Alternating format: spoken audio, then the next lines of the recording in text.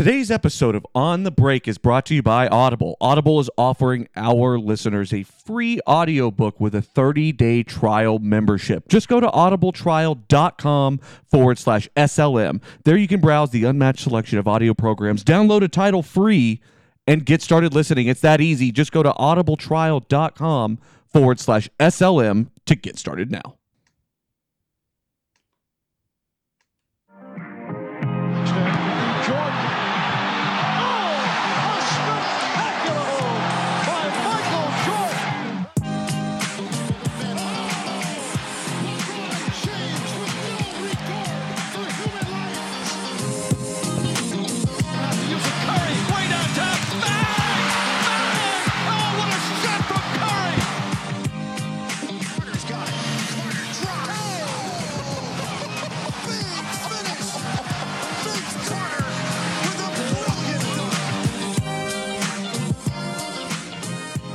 What's up, everybody, and welcome back to On the Break. The Josh is probably at home tinkering with his top 10 edition. It's Kyle Beats and I. Josh is out. Kyle, what's going on, my man? What's up, man? That is almost certainly going on right now.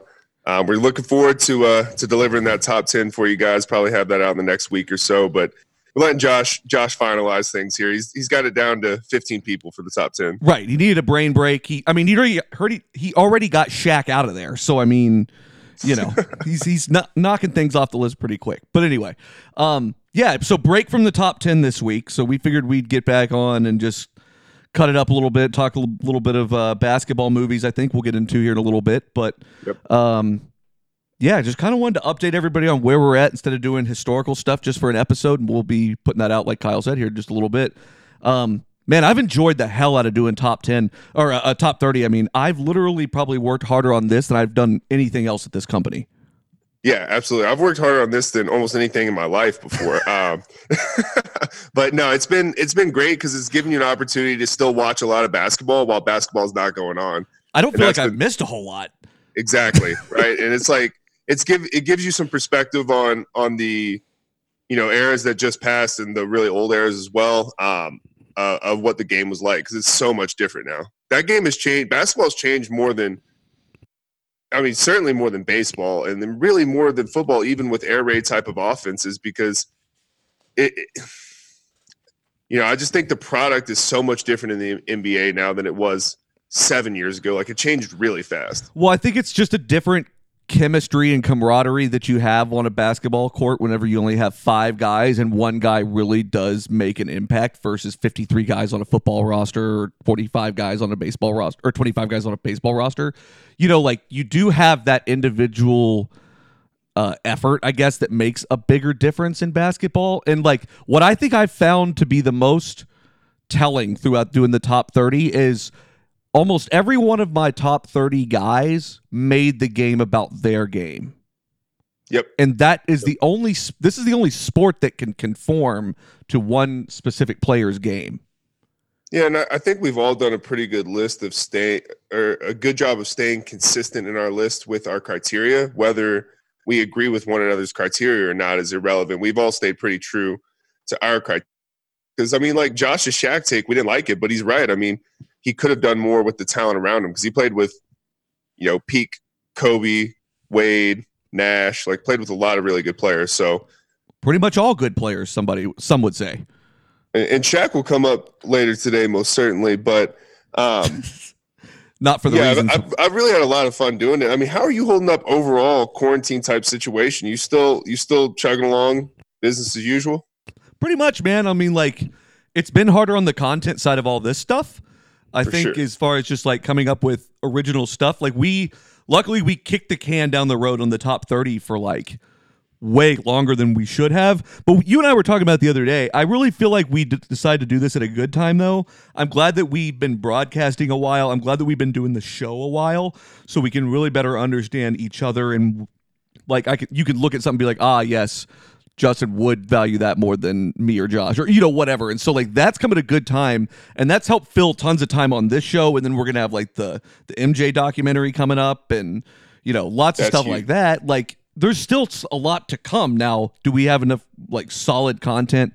And I'm using this show as an example, but pretty much every show is the exact same way right now. But, like, do we have enough content all the way to December? If that's how this shakes out, I don't know. We'll figure it out along the way. But it's pretty wild, man. It's just strange. I don't mind being at home, so it doesn't really bother me very much. I'm able to kind of separate out my life pretty much like I normally do. Yeah, I agree with that. I mean, really all I'm doing is making necessary trips, grocery stores, gas stations, things like that. But I will say I noticed I do a weekly grocery store run. I feel like that's like a good amount where I'm not like hoarding, but I'm also not going too frequently. And I don't know if you've gone recently because you guys are big Costco users, but the number of people with masks and gloves from my last visit quadrupled easily. Absolutely, yes. Like I was in the minority by not having that. So working on getting that, but it's different times, man. Like people are actually taking it really seriously, at least where I'm at. Yeah, no, same. I think that's probably, I mean, it seems like we're starting to kind of peak as far as just like week by week cases, but we're not out of the woods yet. I think I saw something from the CDC that said, like someone had said that we're probably on like stage 2 of 5 right now, which is crazy. Not great. Not great. No. But it makes it, honestly, I've said it on here before. I feel really good being, I'd rather be in like Texas or Southern California or Florida right now than, up north where the weather's a lot colder, because that does play a role in all of this. I mean, it's a beautiful day out here in Austin. So, I mean, I can't complain. Yeah, it's the same here in Dallas. And we've been able to like go out and walk and do different things and whatnot. And like, I don't think I've really talked about it much on this show, but my wife is pregnant right now. And so like, it's even more of the essence that we don't expose ourselves to anything like that. Just correct. We just like, if it were just us, like, I don't really think it'd be a big deal, but just given what we don't know about it, that's probably what scares me the most. But we've still been able to be out. Like I went out and, kicked my own ass on my bike yesterday for the first time in a little bit. And it's something I've, been wanting to get back into. So it's given me the time to do it. It's given me the time to chill. The other thing I was thinking about, and I don't know if you'll agree with me or not on this, but it feels like, so we live in this age of just like constant information coming at us, right? Where it's just like, like every 5 seconds, you can't keep up. You literally can't. Like it's astonishing to me that we've been able to do all this crap for as long as we have to make sure we're staying plugged in. Dude, we digest so much information. Like the end of every day, I'm like pretty exhausted from just reading and thinking all day. Right. And like I'll hear things, I'll be like, wait, did that happen or did I think that happened? That kind of deal. Yeah. It's been really nice to like just put everything on hold for a minute and just like chill for a minute. I just don't feel like I've been taking in nearly as much like info as I usually do, and it's good to just rest the brain a bit. I agree. It has been a brain break in that sense, but I miss it. Don't get me wrong. Right. Like it's definitely different, right? You're talking about content, talking about the day-to-day being different for this company.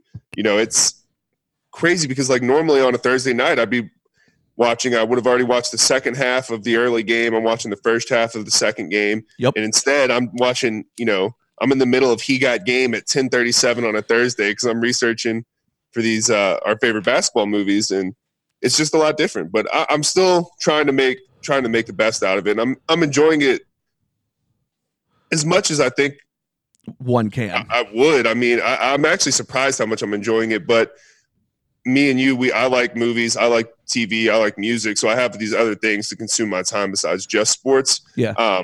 But I certainly miss it. And that sports is, this time has shown me that sports is my favorite thing of those other 3 categories by more than a marginal amount. 100%. And it's astounding how much it just weaves into your everyday life like that. Like you were saying, like watching, Thursday night games and stuff like that. Like I miss just, kicking my feet up and watching the late games and shit like that. And you and I are wired the same way where we're kind of go people all the time. And like, we're always cranking, always thinking, always, always creating, always all that stuff and working and whatnot. And so like, that's probably a little bit strange for you. I know it has been for me. Right. Yeah, I would agree with that. That's why I'm just trying to keep myself busy with all these other things. But I'm sitting here like, we've been researching for the top 30 and like, I'm like working on one computer. I've got my big book of basketball open. I've got like, 17 tabs of basketball reference open. Yep. And I'm sitting here just trying to make notes. And I've got YouTube going behind me, playing clips of, the top 10 Pau Gasol, not Pau Gasol, but, Shaq clips or whatever it is, just trying to like, okay, I got to get myself back to like 2001 here for a minute and just like think, okay, what do I remember? Like, okay, I was listening to Limp Bizkit. Like I was, like all this shit. And you're like, God, okay, this at least helps get me back in the mood. But that's definitely kept me busy. Yeah, nothing a little Fred and Shaq action, man. Dude, I'm really fond of some of these movies. We went back and watched a lot of classics, I feel like. So, I mean, we kind of set the stage here for as far as what we did, which is not a whole lot of necessarily criteria or ranking or anything like that. We just kind of want to talk hoops movies and try to incorporate at least the story of basketball back into our life a little bit, because I feel like that's probably what I've missed the most is just the ongoing narrative. Yeah, and we'll get into that because in some of these movies work basketball in a little bit and some are truly basketball movies, and you got to figure out how you're going to differentiate that. Yeah. What really triggered this off for me, like, so talking about like top basketball movies, or not top basketball movies necessarily, but just basketball movies in general, was my little sister texted me the other day and she was like, hey, I'm watching that movie Like Mike. And I was like, holy shit, I forgot about that movie. And I started looking into like who's in Like Mike, which we can get to this in a minute, but like some of the, it is star-studded as hell. And, it really is. And then I got to thinking, like, what are some of the other, like, of my favorite basketball movies? And like, I mean, like, Space Jam is like obvious, right? Like, that's definitely obvious. And we'll talk about Space Jam a good amount, I'm sure. But like, absolutely, like those are some of the, like, that's one of the ones that like jumps into my head like right away. But like, I haven't really gone back and watched, like, when it comes to like sports movies, I'm typically a one and done guy. I'm not, I don't really need to go back and watch fucking, We Are Marshall again or Hoosiers again or, like, I just, once I've seen it kind of thing. Where are you at there? Yeah, I feel like that. I feel like there's a couple more rewatchable ones. Which ones I think those are. I had to go back and rewatch ones that I hadn't seen in a long time, or maybe a lot from the 90s, really, just to get a feel for it again. Some of them hold up pretty well. I kind of broke it down ones that, because there's like only so many of these movies, right? There's only so many basketball movies. I kind of broke it down into ones that I think are quality and not quality, but for all separate reasons.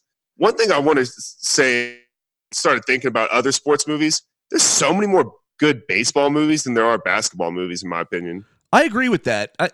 And I do think that baseball lacks a good, like, Caddyshack type movie. You know what I mean? Like, when you associate, like, really big movies with, like, a sport, it like, Remember the Titans, like, for football. Like, that's a really good, like, representation of, like, what high school football was like at that point in time or whatever. I think so. Right? Yeah. And I mean, there's some Disney-fication there kind of thing, but like basketball doesn't, I mean, there's movies like Hoosiers and stuff like that, but it doesn't really have like a standout to me. Space Jam comes pretty damn close though. Yeah. I mean, Space Jam's probably the biggest basketball movie of all time, right? And until maybe Space Jam 2, although it could be a disaster.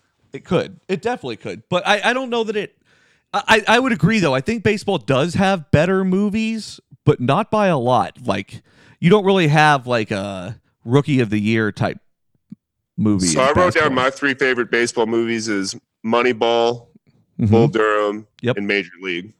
Yeah, those are, I think that, Moneyball. Throw Field of Dreams on there as the Mount Rushmore. That Mount Rushmore is stronger than baseball or Footballs is kind of a shit show. Footballs is all over the place, and I'm honestly surprised that more hasn't been made. I don't really know how you would do it. I guess I'd have to think about that a little bit. Like I thought, even like, did you ever watch Ballers? Yeah. So Ballers was a pretty good take at the beginning, and then the last seasons were pretty rough. Oh God, it was good for like a season and a half at the most. But yes, it had a good, different feel, and I've never really seen an NBA movie like that, or a basketball movie like that, I should say. Yeah, I agree with that. I mean, from that standpoint of like I like that aspect of it, right?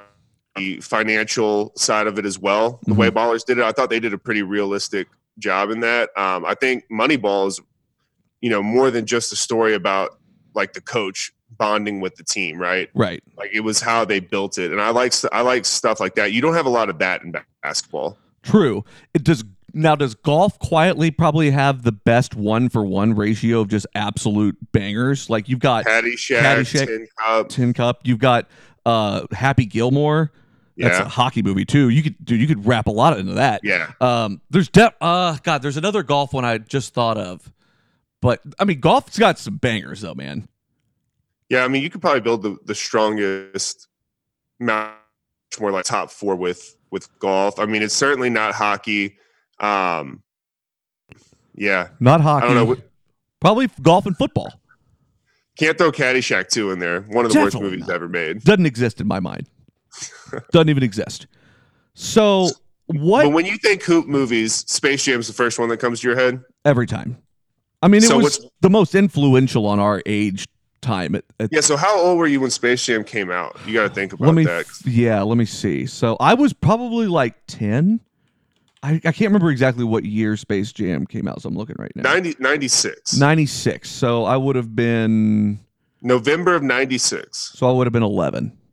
Okay, so I was 5 when that came out. So that was... I was 5. So that is, I mean, probably why it comes to your mind first. Well, it's that, like, so I think we'll just go ahead and talk about it. Space Jam was more than just a basketball movie to me. It was really, like, it appealed to, so we talked about this a little bit whenever we have talked about Space Jam 2, that we feel like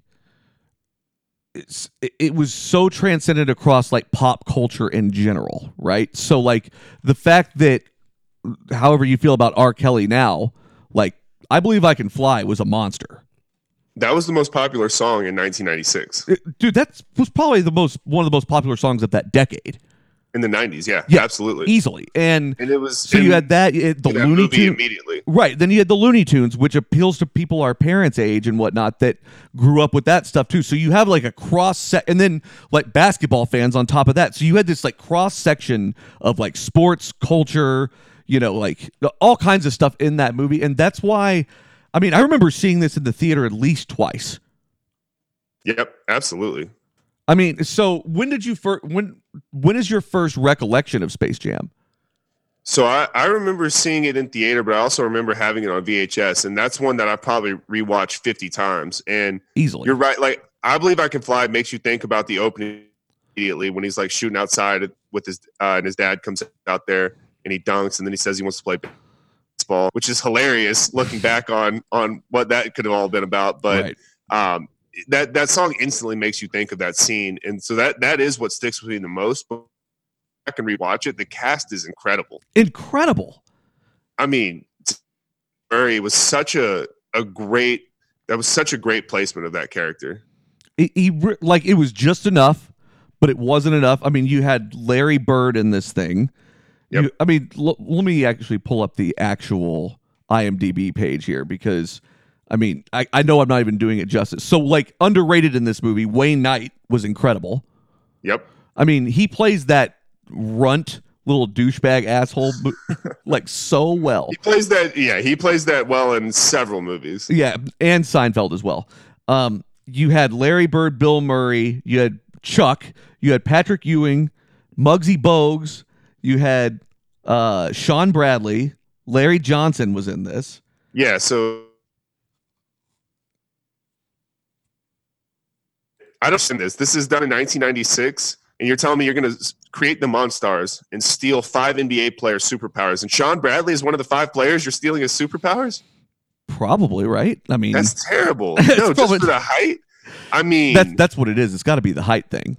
You already got Chuck and Barkley. You got power forward and a center and another center. We're running 2 centers and a power forward here.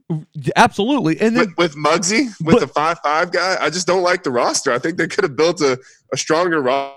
96. I agree with you, but like, remember how they chose it? They went to a Suns game, and the guy next to him who was a writer on The Simpsons, actually. So do you remember the scene where? Yeah. It's what's his name? I keep wanting to say Hank Azaria, but that's not it. It's the other main writer of The Simpsons at that point in time. Matt, I can't think. Not Groening, but like one of the lead guys. Anyway, so he's sitting there, and it's actually his wife or who he's arguing about the good seats because the guy's doing something weird in his raincoat.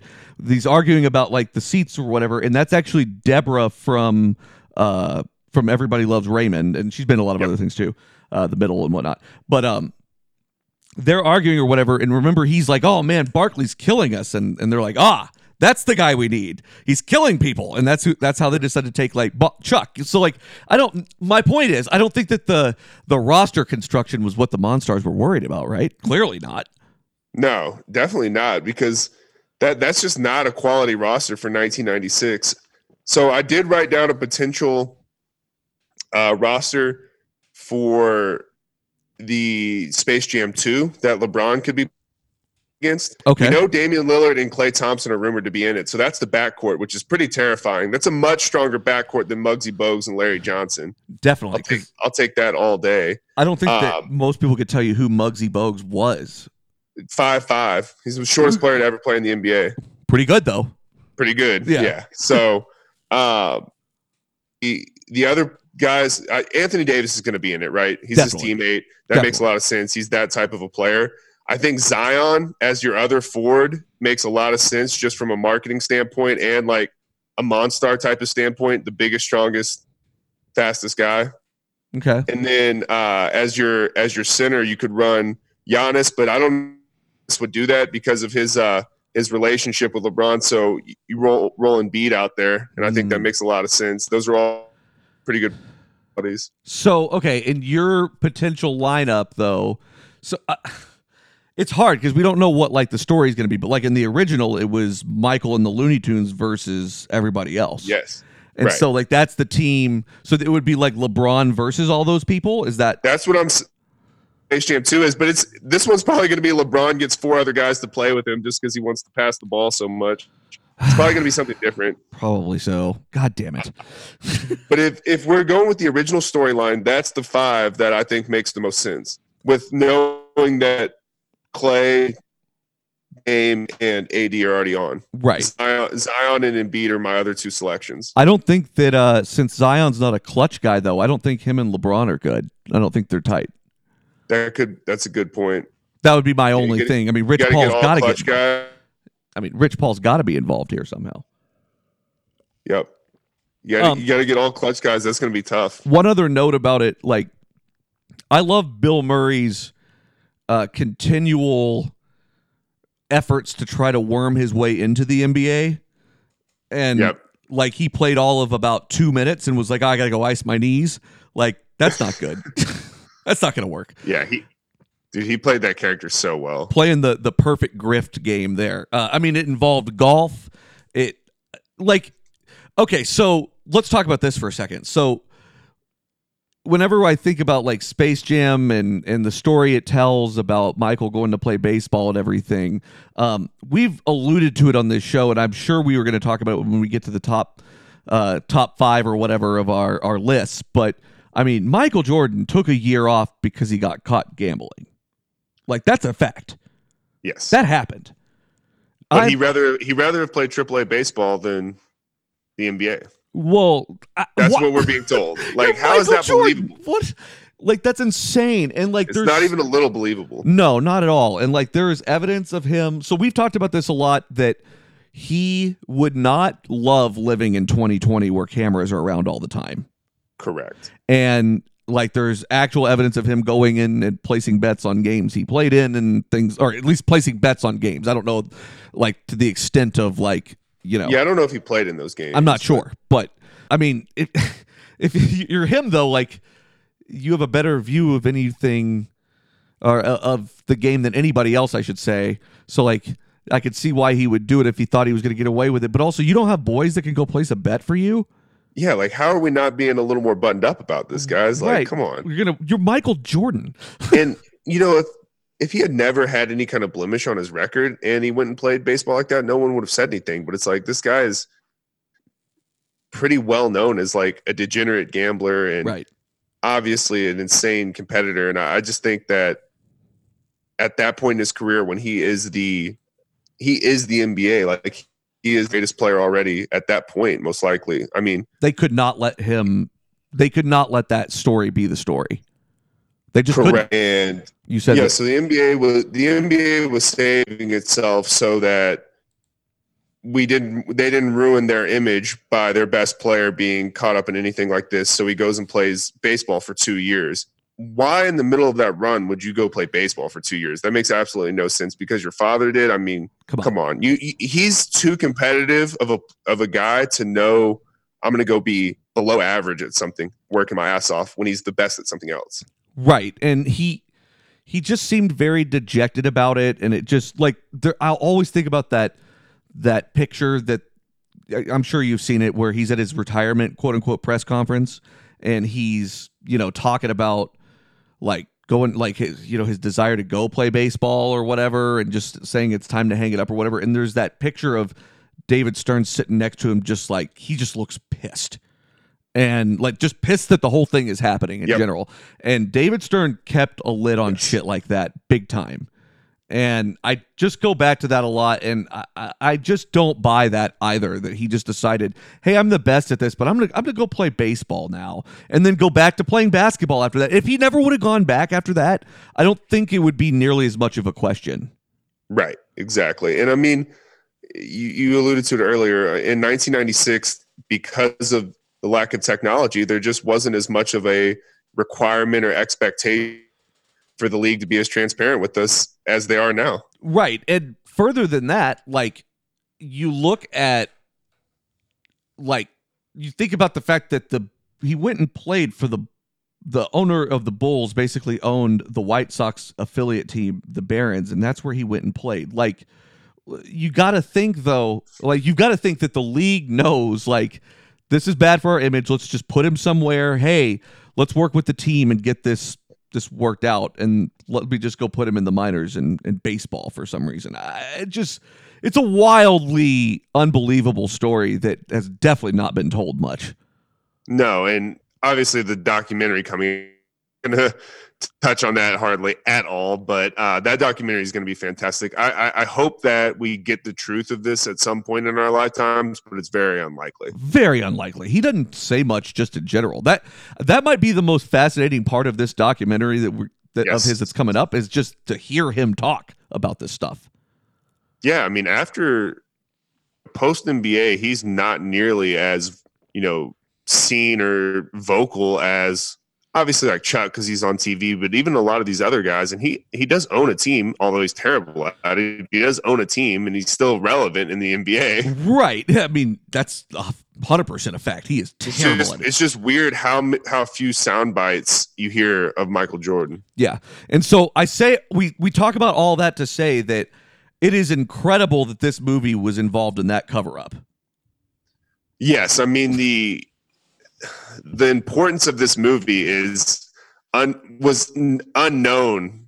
Like at the time, I was just like, oh yeah, it's Michael Jordan making a movie when I was a kid. And I think this is obviously the best, of all the movies on this list, the most memorable one for a lot of different reasons. But looking back on it, it seems so innocent in the moment with the Looney Tunes, and you're like, wow, this would be dark, actually. This is a cover-up. Yeah, like my mom knows this fucking story kind of thing. You know what I mean? And like that's how deep this cover-up goes. And just to really I learned about that probably about 10 years ago, and I was like, no way. And then, it's one of those things like I didn't really even want to give it a whole lot of credence just because like it's almost one of those things I almost didn't want to know. But then, the curiosity got the best of me over time. And I've since looked into it, and there are just a lot of things that line up to say that that's exactly what happened. And I know how much of a PR master David Stern was. And absolutely, this is brilliant though. If that is what happened, that's brilliant. And think about it, like MJ never did anything else like this ever. No.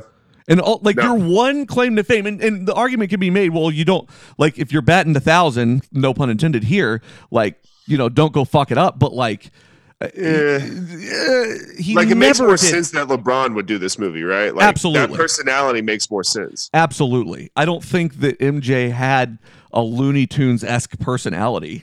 He just doesn't. No. And that's okay, but he just doesn't. And I wonder if him and Stern just had a sit down. He's like, "You got to fucking do this, Michael." And he was just so frustrated, but he's like, "Yeah, all right, let's do it." I mean, almost certainly, right? Yep. Like if that's what happened and he found out he was gambling on NBA games, he had him by the balls, and MJ was going to do whatever he wanted. Like we talked about it when David Stern died, but like that guy was so powerful. So powerful. Yes. And didn't forget things. Anyway, so Space Jam, a cover-up, but one of the best movies, like debatably, I wouldn't say, would you say of all time? It's top 100, top like 100 of all time, right? I mean, it depends what you look at. As far as social impact and just being a memory there for 80s and 90s kids, absolutely. But if you're talking about quality of movie, top 100 would be tough. Maybe. It's not my favorite one on this list, I'll tell you. It's maybe one of the first ones that comes to my mind. Is this your favorite on this list? It's up there. I wouldn't say it's my favorite, but it's definitely in the top 3. So I'll transition into what I would consider my favorite of this list, which is actually probably a little bit of a shock. Is Love and Basketball is probably my favorite one on this list. I thought that was, and that came out when I was like 9. That's Omar Epps and Sanaa Lathan. I thought that was a great story. It seemed pretty real. Like the basketball was decent quality, which is up and down in a lot of these movies. Some of these movies have great basketball play. Some of it is terrible. Yes. And we'll get into that. The basketball is pretty solid here. Omar Epps, I believe he can hoop. Like this isn't like Leo in the Basketball Diaries, which is more of a drug movie, but it's like no one can convince me Leo's a D1 player. So Omar Epps is pretty believable. I think it's a fairly realistic movie. Yeah. But a good love story too, actually. Good love story. Did $27 million at the box office. By the way, I looked up Space Jam. It did $230 million at the box office. That's insane for that time period. That's insane. So like this, like Love and Basketball did pretty well overall. Yeah. So like the goal in these kinds of things is always to try to appeal to a cross audience because nobody cares about a straight, I'm sure movies have been made about, guys like, like just like all kinds of random, just like straight basketball movies and whatnot, and they've never even been talked about. Right. Yeah. This one I liked a lot because his dad was a player in the league, and he got to kind of grow up and see that in LA. And they're both like getting recruited by USC, UCLA. It feels very real.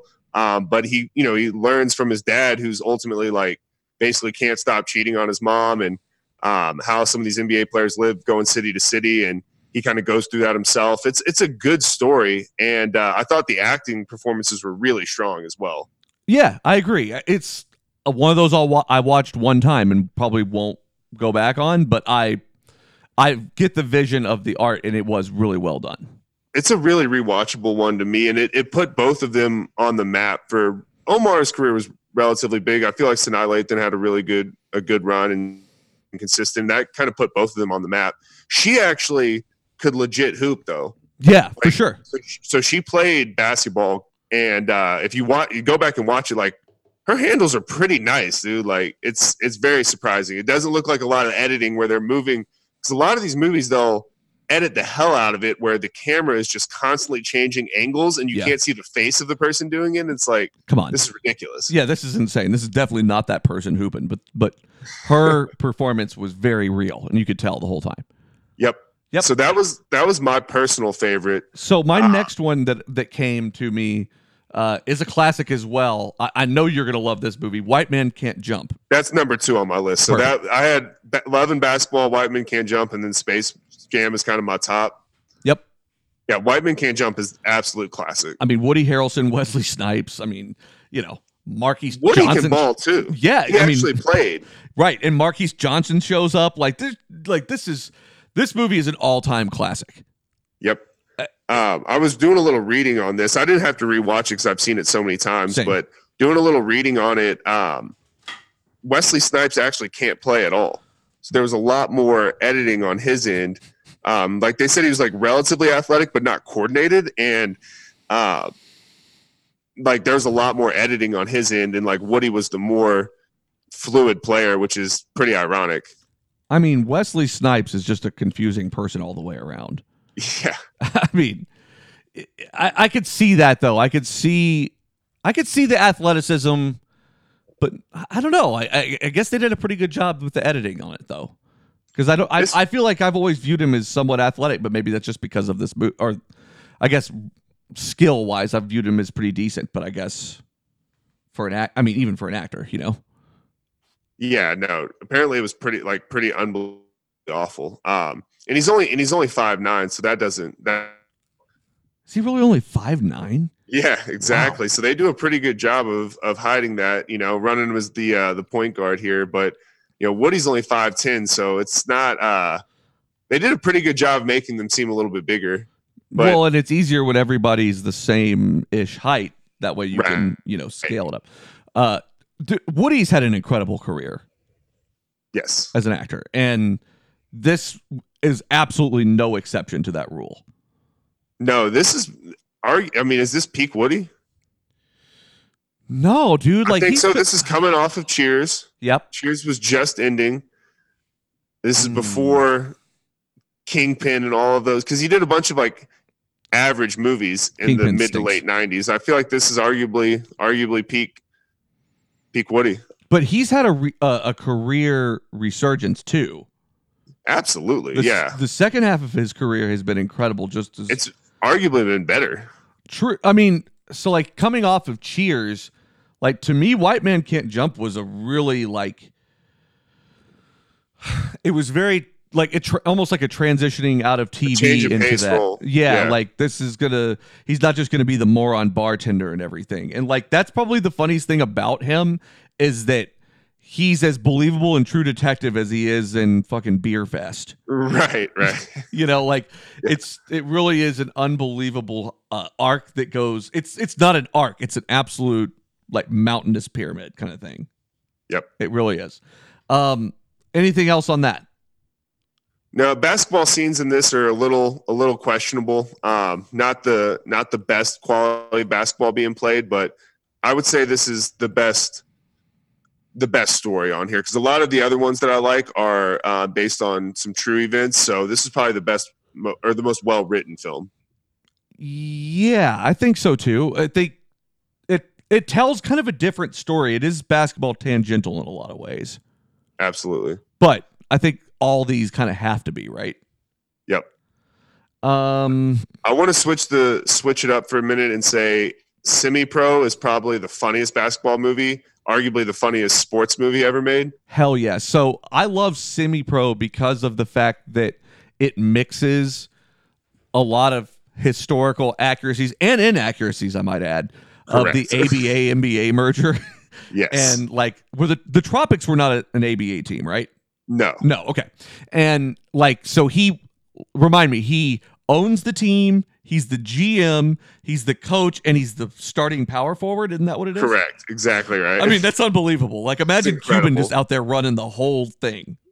I think it's one of Will Ferrell's most underrated movies. I mean, it's another pretty strong Woody movie. And you get Andre 3000 in it, which is just incredible. Just incredible Andre 3000. Yep. I mean, the fro alone is worth it. I love Will Ferrell talking about going rover whenever he doesn't know what to do and he just starts running all over the goddamn court. I would love to see an NBA player doing that. Yeah, I don't feel like this is, when you think Will Ferrell movies, everyone wants to say Old School or Step Brothers or Talladega. This doesn't get talked about enough, and I think it's incredible. His character is incredible. It really is. I mean, being all the stunts and things that he does for different attendance nights and stuff like that, where remember whenever he gave away the big check or whatever, if they made a bunch of points or whatever and didn't want to pay the guy and kept trying to get him to cash the big check, and the wrestling the bear, that was incredible. The whole thing is great, and it's definitely, you're right, it's an untalked about Will Ferrell movie. I don't know why that is. Is it so the only other thing I can think about, when I think of Step Brothers or Anchorman, is that there were solid 2s and 3s there, and maybe Woody just didn't really resonate with people or something here. Or yeah, maybe Will Ferrell I think that's part of it. It still did pretty well. I mean, it did what, 80 something. Did it really? Because I always kind of viewed that as a cult classic kind of movie. Oh no! So the budget was 50 to 55 million. Cumulative worldwide gross was 44. So yeah, that's probably why it's not talked about. True. And this was also directed by Kent Alterman, which is typically whenever Will Ferrell makes a movie, he makes it with the Farrelly brothers, and or the Adam McKay, excuse me, not the Farrelly brothers. And I think that makes a big difference too, because Adam McKay is an incredible director. Yep. And this movie, like you said, definitely not talked about enough, definitely underrated. It's got a pretty good cast, I thought, though. Will Arnett's great in it too. Will Arnett plays the asshole so well. I mean, that's not shocking, right? I don't know how much acting's involved there. But yeah, definitely underrated. Definitely not talked about. If you haven't gone back and watched this in a while, it's absolutely worth the watch, though. Yep. I watch this probably once every 3 or 4 months or so. It's that good to me. This is the rewatchable one for you. It's definitely one of the rewatchables. Yes. Okay. All right. What else you got?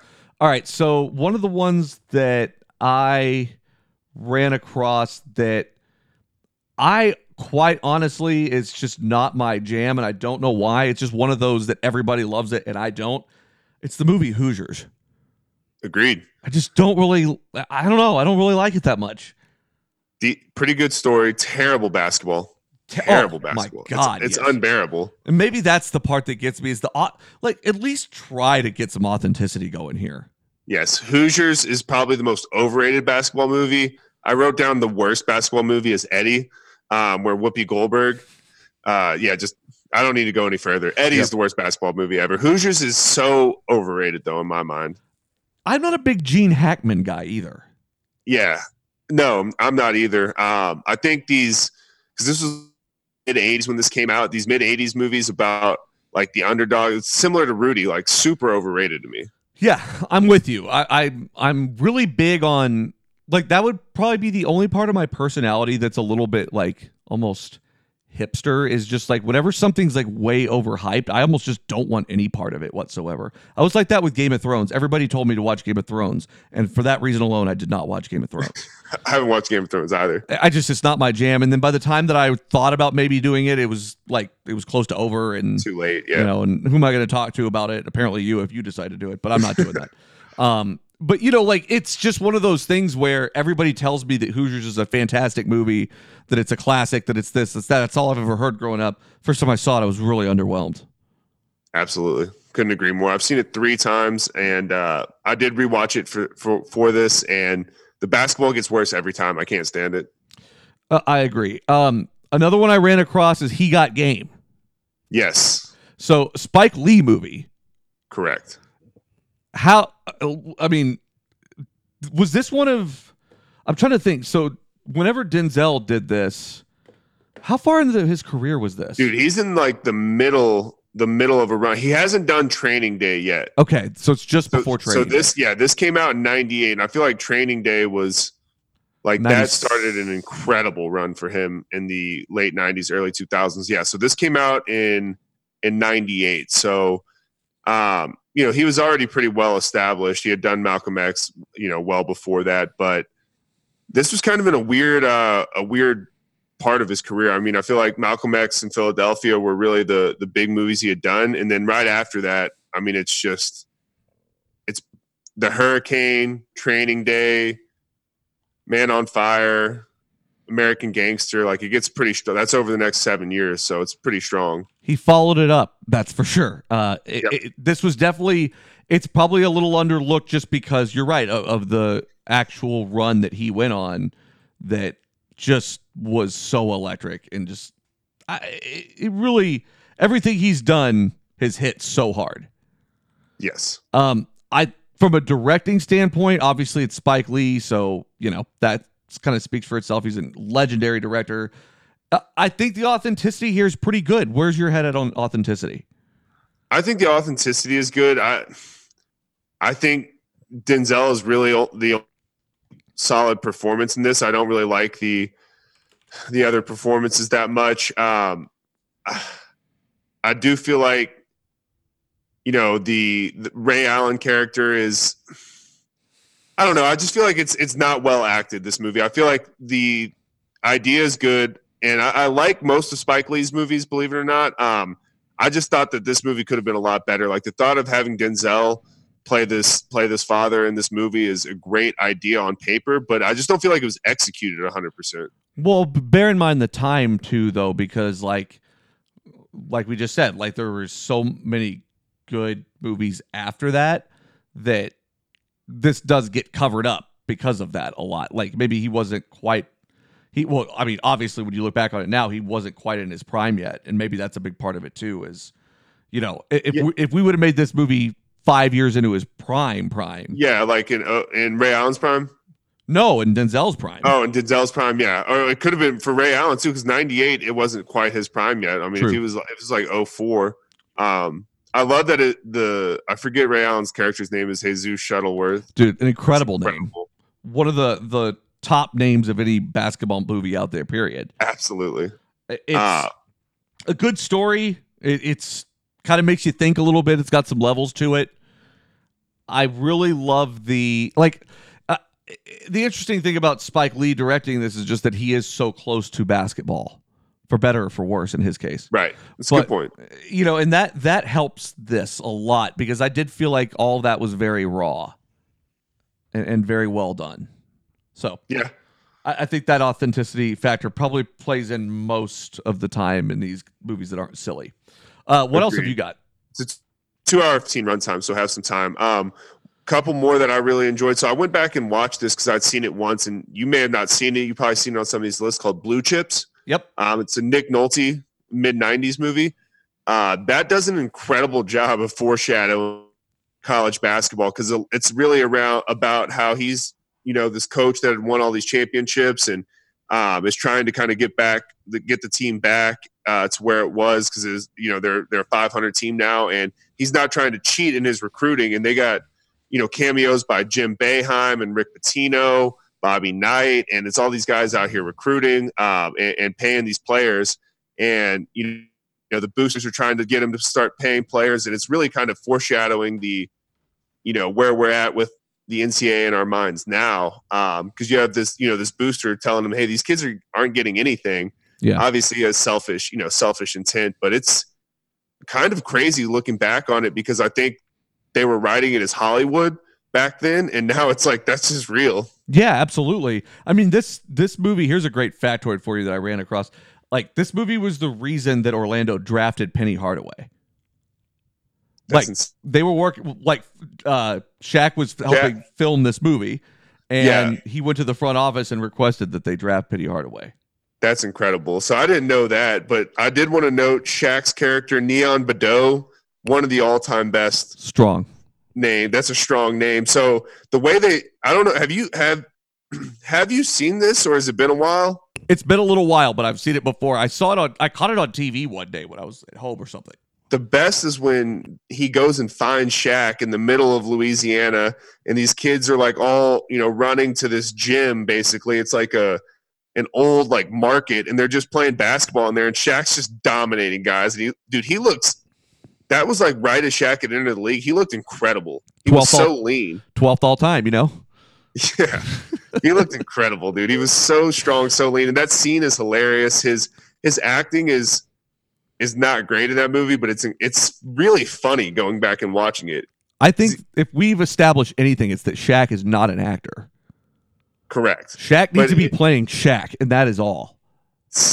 He has such a big personality, though, and you can see it really early right there. It's just the acting is just terrible. But you get a Bird cameo where he's just shooting buckets in Indiana when he's going to recruit this kid out there in French Lick, Indiana, and that's always a good tie back.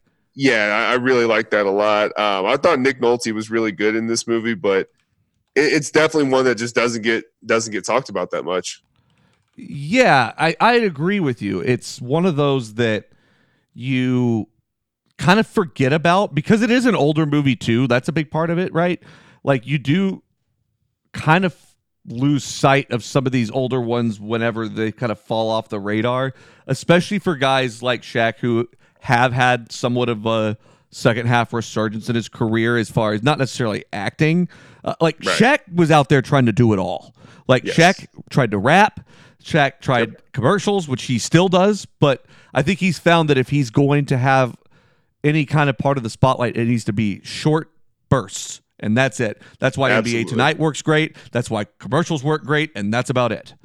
Yes. That's fine. That's completely fine if that's what you want to do. It's very akin to how his career went, though, in the NBA. It's a good point. Yeah. Could he do more? Definitely. Should he? Probably. Right. Is he going to? Probably not. The last thing I want to say about that is when Nolte is recruiting these 3 kids that he's trying to get, this kid from Chicago, this white shooter from Indiana, and then Shaq from Louisiana, is he's going to all these families and sitting down with them, and he's in Chicago, and he's like, the kid goes to a Catholic school, and he talks about his Catholic upbringing. She's like, well, I'm not Catholic.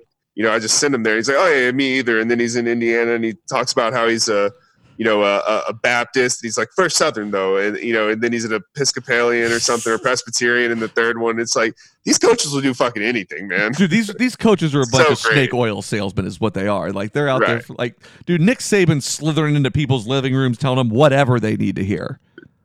Yeah, at Nick Saban's point, I feel like you're selling yourself. It's like the tier right below that, where it's really, really bad behavior. Well, and I think basketball is far worse than like college football. Absolutely, you have so many more selections. Look at Pitino, like dude. Arizona or something. Like Sean Miller. Like Josh will hate this take. That's his boy, but like they get to the Sweet 16 every year. They never win it, so it's like you got to really be throwing the kitchen sink. Right, you got to be scraping the bottom of the barrel, doing every single possible thing you can to get these kids to come to your school. And I mean, look at Pitino was throwing hookers at kids. I mean, good God, but it's a thing, and it is what it is. That's part of the business. If you think he's the only one doing it, you're crazy. He's definitely not the only one. Giving kids things they shouldn't get. Hookers, he might be the only one though. Maybe it's clever. It's clever, for sure. All right. What else you got for me? We've already talked about a lot of them. Glory Road was one that came up. Yep, I got 2 more left on my list, and that's one of them. I think that might be the best true story, or like based on real event story. Agreed. Where's the authenticity factor here for you? I feel like it's pretty good. I thought so too. It's for a PG movie, I guess that's the best way to put it. Like there's a world where you could make this way more authentic in an R-rated movie that would not be family friendly at all. Right.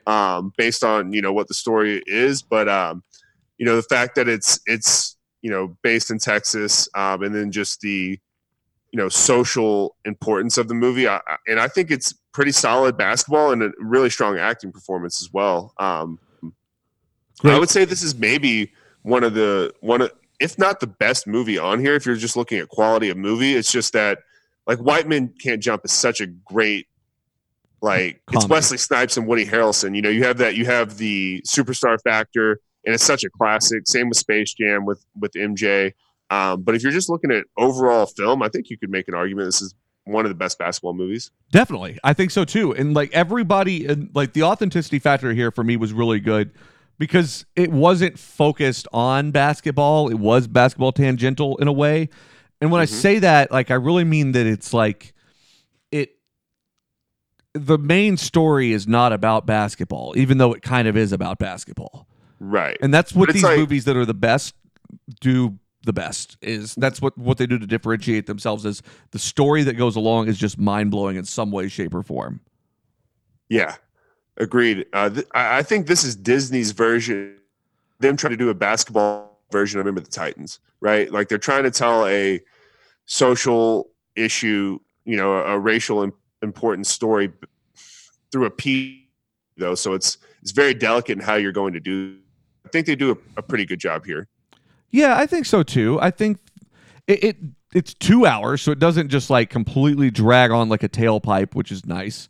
Yep. And it did really well at the box office. It grossed looks like $42.5 million overall. That's pretty good. Pretty solid. Pretty decent for a sports movie, I would say. Like this is one I feel like should jump to my mind quicker than it does, but I really I didn't really think about it until I really started working on this list. I think it's one of the I would say it's the most rewatchable movie on here. Yeah. This and White Man Can't Jump. Yeah, agreed. I don't hate that take. Other than Like Mike. Yeah, Like Mike. Now, 2 very different, but Like Mike and Airbud other classic, childhood movies, just not quite on the Space Jam level. Right. Like Mike's cast is arguably the strongest, though. Without a question. I mean, just Lil Bow Wow alone was really good for a kid in this movie. Peak Lil Bow Wow. Definitely peak Lil Bow Wow. Does Bow Wow still make music? Because I know he got rid of the Lil thing and just became Bow Wow. Yeah, so he's been hosting stuff on like BET and MTV. Okay. It's pretty rough.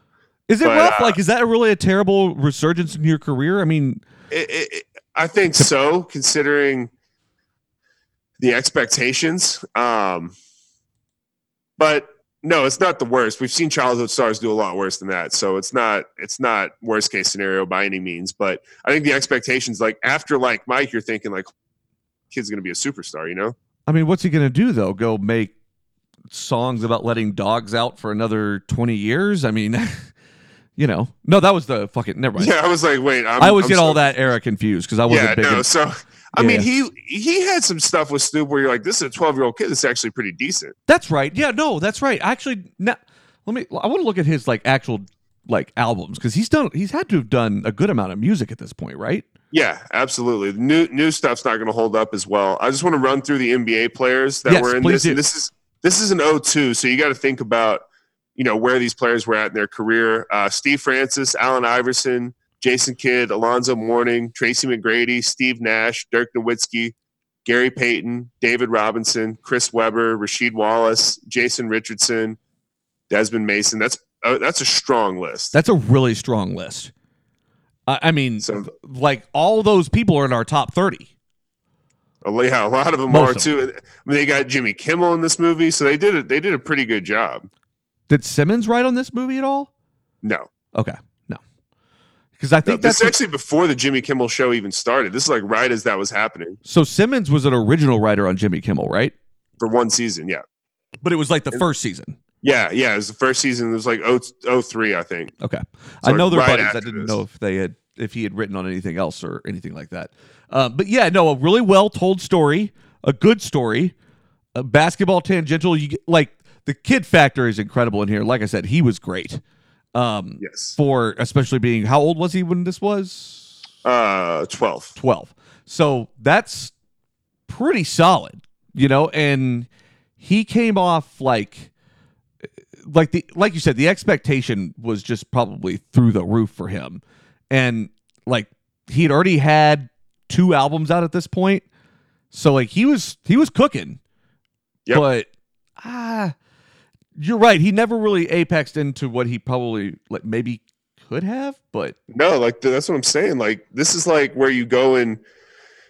This movie for his career was like where a guy is a freshman and he just like kills it in the NCAA tournament. And you're like, this is the next guy. This is like an Anthony Bennett, and then he gets drafted and it's just a total bust. Like you had such high expectations after this movie and it never really panned out. Did Master P have something to do with his? No, so Master P, Lil Romeo is Master P's son. That's right. Okay, that's Lil right. Bow Wow is Snoop's nephew, apparently. That's right. Okay, I knew it was something like that, but I couldn't remember exactly how old. I got you on all the Lils from the early 2000s, dude. That's where my rap knowledge is really spotty. Yeah, well, it's not great. That's okay though. Yeah, I dipped out of rap for like maybe 10 years. It was literally just a dark period. That would have been the decade to do it. That would have been the decade to dip out. Definitely, man. Like I can't do the Little Johns and all that. None of that is good to me. And so I dipped out from about like probably post like Dre's Chronic 2001, maybe a little bit later than that. Like 01, 02 to like 08. Yeah, probably a little longer than that. Yeah, probably till about Wheezy. Yeah, till Wheezy really blew up. Okay. I kind of got back. So like that was like literally like an 8-year dark period for me. So the fact that I don't know the difference between, fucking. That's the best timed 8-year dark period you could have picked. I know, and it wasn't even intentional. But yeah, but this was one of those that I was glad that I saw before I had kind of, started to tail off into other things for a while. And great movie. Like the fact that T-Mac's in this movie alone is one of my favorite things about it. Yes. And I mean, Allen Iverson, obviously one of my favorite. Steve Francis. Oh man, just like even Dirk, man. This was so early Dirk. This was like Dirk just got to America, Dirk. Like it was like his 5th year, but his English was still pretty terrible. Pretty terrible for sure. That was okay. Yeah. So yeah. I thought though the story was great. Overall, the quality was great. Any other thoughts on this? Yeah, the basketball quality is great because you had fucking 7 famers in it. Held up a little bit better. Blue Chips basketball was really solid. I forgot to mention that. Those dudes weren't like NBA players, but everybody was like 6'7". It was like, that's pretty impressive. This had a better basketball cast probably than Space Jam did outside of like MJ. Oh, 100%. Sure. Not even close. Yeah, and even with MJ, this rivals that. I mean, don't get me wrong. You know I love Vlade, but like... you put 5 guys on your best 5 together on Space Jam versus your best 5 together in this movie is winning. Easily, by 20. Yeah, it's not fair. Yeah. You're going to have Sean Bradley on somebody. I will say, talking about basketball quality, arguably worst basketball quality not worst, but one of the worst is Coach Carter, and that's one that's pretty corny that people hate. I just saw the look on your face. I actually kind of like it. Do you? It's a bad movie, dude. It's terrible. I like Samuel L. a lot. I had written down who's the least believable basketball player of any of these movies: Channing Tatum and Coach Carter, or Leo in Basketball Diaries. It's pretty close. Dude. Channing Tatum's hooping is so unbelievable, and he's 27 in this movie. Dude, Jason Lyle is a terrible character. Just Jason Lyle. Just that was the character name. It was really bad. I'd agree with you there, but man, like just all the way around, this movie screams like cheesy and corny, just like every other one of his movies are. Yeah. And maybe that's why it works. It's just not my jam, man. It's just really not.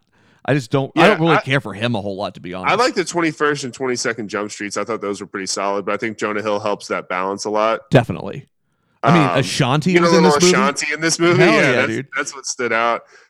This is Samuel L. trying to drag all these actors through the trenches here. I mean, it feels like one of those movies that should be. It feels like one of those movies that's more revered than it should be in my mind. And absolutely, it gets so much TNT and TBS playtime. It makes no sense for the quality. Dude. It's the equivalent of Remember the Titans for basketball.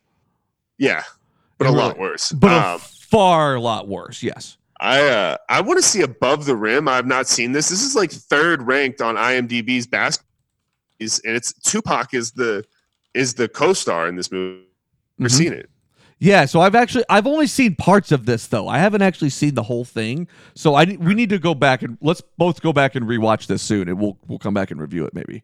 Yep. Another one that does not hold up well, especially from a 2020 politically correct standpoint, is Juwanna Mann.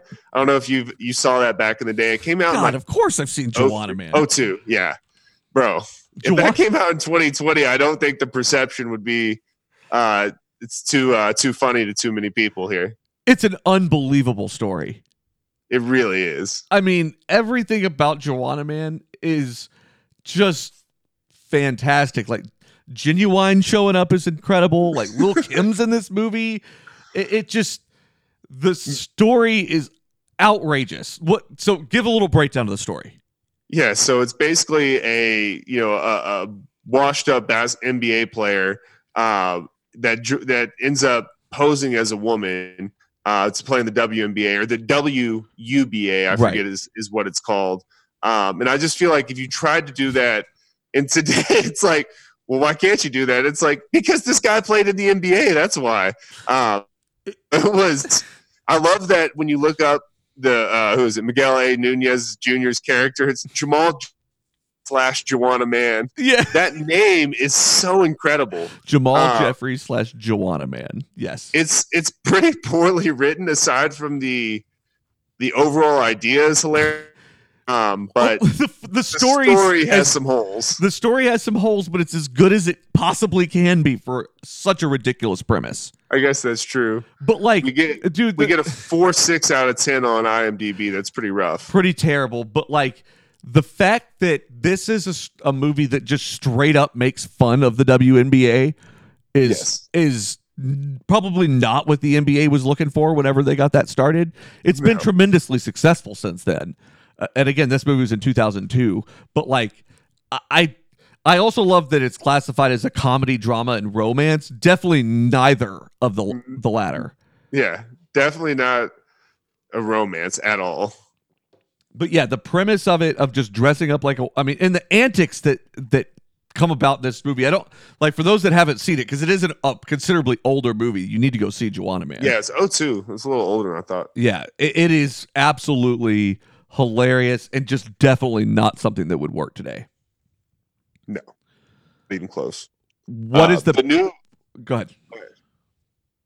I was gonna say the new Affleck movie. I actually got that on Plex. It's an app that I use on my my smart TV. I really like The Way Back. Actually, it was pretty solid. It's like Coach Carter, but a little bit better. Like, it's your typical corny type of story, but it's more of a comeback for, yes, the team in a way, but Affleck's character, which is a little bit different than Coach Carter. I really thought it was pretty good though.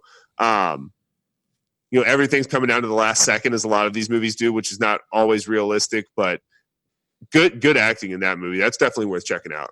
Yeah, definitely. I'm with you there. It's probably underrated though, so far anyway. What other basketball movies came up for you? Anything else? Yeah, so the only other ones that I had written down were Finding Forrester. These are like ones that aren't fully about basketball, but incorporate some basketball. Finding Forrester is actually a really good movie. That's rewatching. Teen Wolf is pretty awful. Yep. I'm just not a big 80s movie guy unless it's like the R-rated 80s movies. The 80s were corny weird. 80s movies are rough. The 80s were a weird time for a lot of things, man. The music was very bizarre too. I like it a lot, but it's just very bizarre and very offbeat and different. You can do it in small doses a lot, but it's not a continuous thing for a lot of people. Yep. I think we covered most of them. What the fuck was Air Bud? You never saw Air Bud? Well, no, I saw it, but like, what the fuck was that? Like, what? Who came up with that idea? Like, what? I can't believe a studio decided to make that idea. Hey, it was pretty successful, because then they end up having him play because they started, basketball was the OG, and then it went like football, soccer, probably baseball. We get some cricket in the mix. I mean, who knows how far this went? It was definitely a big movie, but when I asked what the fuck is it, I guess I just wonder, like, what? How did they come up with that idea? There's just certain movie ideas where I'm like, what the fuck?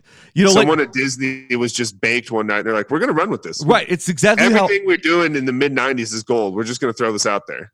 It's exactly like basketball. It's just like, what the fuck?